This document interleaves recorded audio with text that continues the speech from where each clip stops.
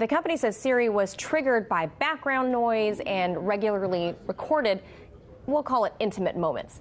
In June, a company whistleblower revealed the company's practice, after which the recordings were supposedly suspended. So for more on what's to follow and the fallout, we're being joined now by investigative journalist Ben Swann. All right, Ben, obviously probably not too much surprise here. Sex, Manila. We're trying to make it a family-friendly show, Ben. Right. But yeah, that's what people, Siri somehow tended to like to record people having sex. I don't think any of us are that surprised that Siri was doing this. No. But this news, do you think that's going to, affect consumers or how anyone views Siri? So I don't know how much it'll affect the actual use of Apple products, but it might affect the use of Siri. Keep in mind, Apple has been on this campaign now for the last at least year, maybe 2 years, where they've really tried to tout themselves as the privacy-oriented tech company. Now it turns out not only is it not focused on your privacy, but Apple was actually doing something that a lot of other companies like Amazon and Facebook have not been doing, which is that they did not even give users an option to opt out of being recorded. So there's nothing in their terms of service that was telling people they were being recorded and had these audio snippets recorded. And then there was no way for people to opt out of it. Now, essentially what they're saying is you can opt out of it or you can just shut off Siri altogether. Well, I imagine some people will shut it off. Here's what's interesting about what this whistleblower revealed, though, to The Guardian. The whistleblower came forward to say that there was an increasing frequency with which these snippets were being recorded, that there were certain things that triggered it, sounds that triggered it, background noises, or zippers. If Siri heard a zipper, it would trigger, I'm not making this up, it would trigger Siri to begin recording these 30-second snippets. And so many times it was hearing either people having sex. In some cases, they said they could hear drug deals going on.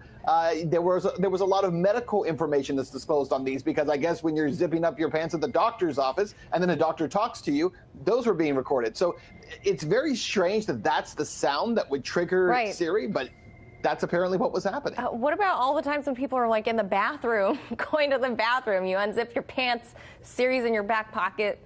I'm just saying. That's well, and not just that, but it's also the Apple Watch. So apparently the Apple Watch and the Siri device, or the Siri technology on the Apple Watch, was actually triggering more than it was even on the phone. So if you have an Apple Watch and that's always on your body, every time that sets it off. I don't know. I'm just saying it's a lot of noises I wouldn't want to hear. So I don't know about who these people are that are the third-party contractors.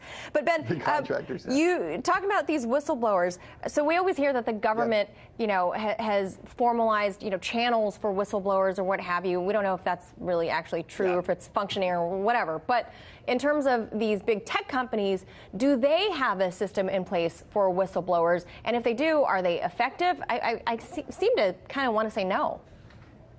Yeah, it doesn't seem like they are very effective. A lot of companies have tried to set up channels by which they can allow whistleblowing to happen inside. Actually, there's a pretty interesting report that was done on this that essentially says that companies will save themselves a lot of money by going this route, by providing avenues for whistleblowers. But unfortunately, tech companies don't seem to do very well in this. We know that Google's had a lot of issues with whistleblowers as of late, and part of what this report says is that tech companies are much slower than other companies to actually change their behavior based on what whistleblowers will say. And so those whistleblowers have to go outside of the company in order to actually create change. And that's apparently what's happened here with Apple, because it wasn't until there was backlash and people saying, wait a minute, we're being recorded, and we didn't even know we were being recorded, that Apple finally backed down and said, okay, we're gonna stop this practice. And real quickly, Ben, we know a lot of Democratic presidential hopefuls are kind of talking about breaking up big tech and what have you.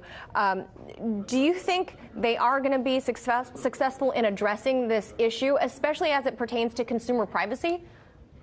Yeah, I think every time Apple, Amazon, Facebook does something like this, gets caught with something like this, that on the public side, they say they're about privacy. On the private side, they're taking advantage of it. They only doom themselves in the future. With the Lucky Land Slots, you can get lucky just about anywhere. This is your captain speaking. We've got clear runway and the weather's fine, but we're just going to circle up here a while and get lucky. No, nothing like that. It's just these cash prizes add up quick. So I suggest you sit back, keep your tray table upright, and start getting lucky. Play for free at LuckyLandSlots.com. Are you feeling lucky? No purchase necessary. Void where prohibited by law. 18+ terms and conditions apply. See website for details. I think that's where we're headed.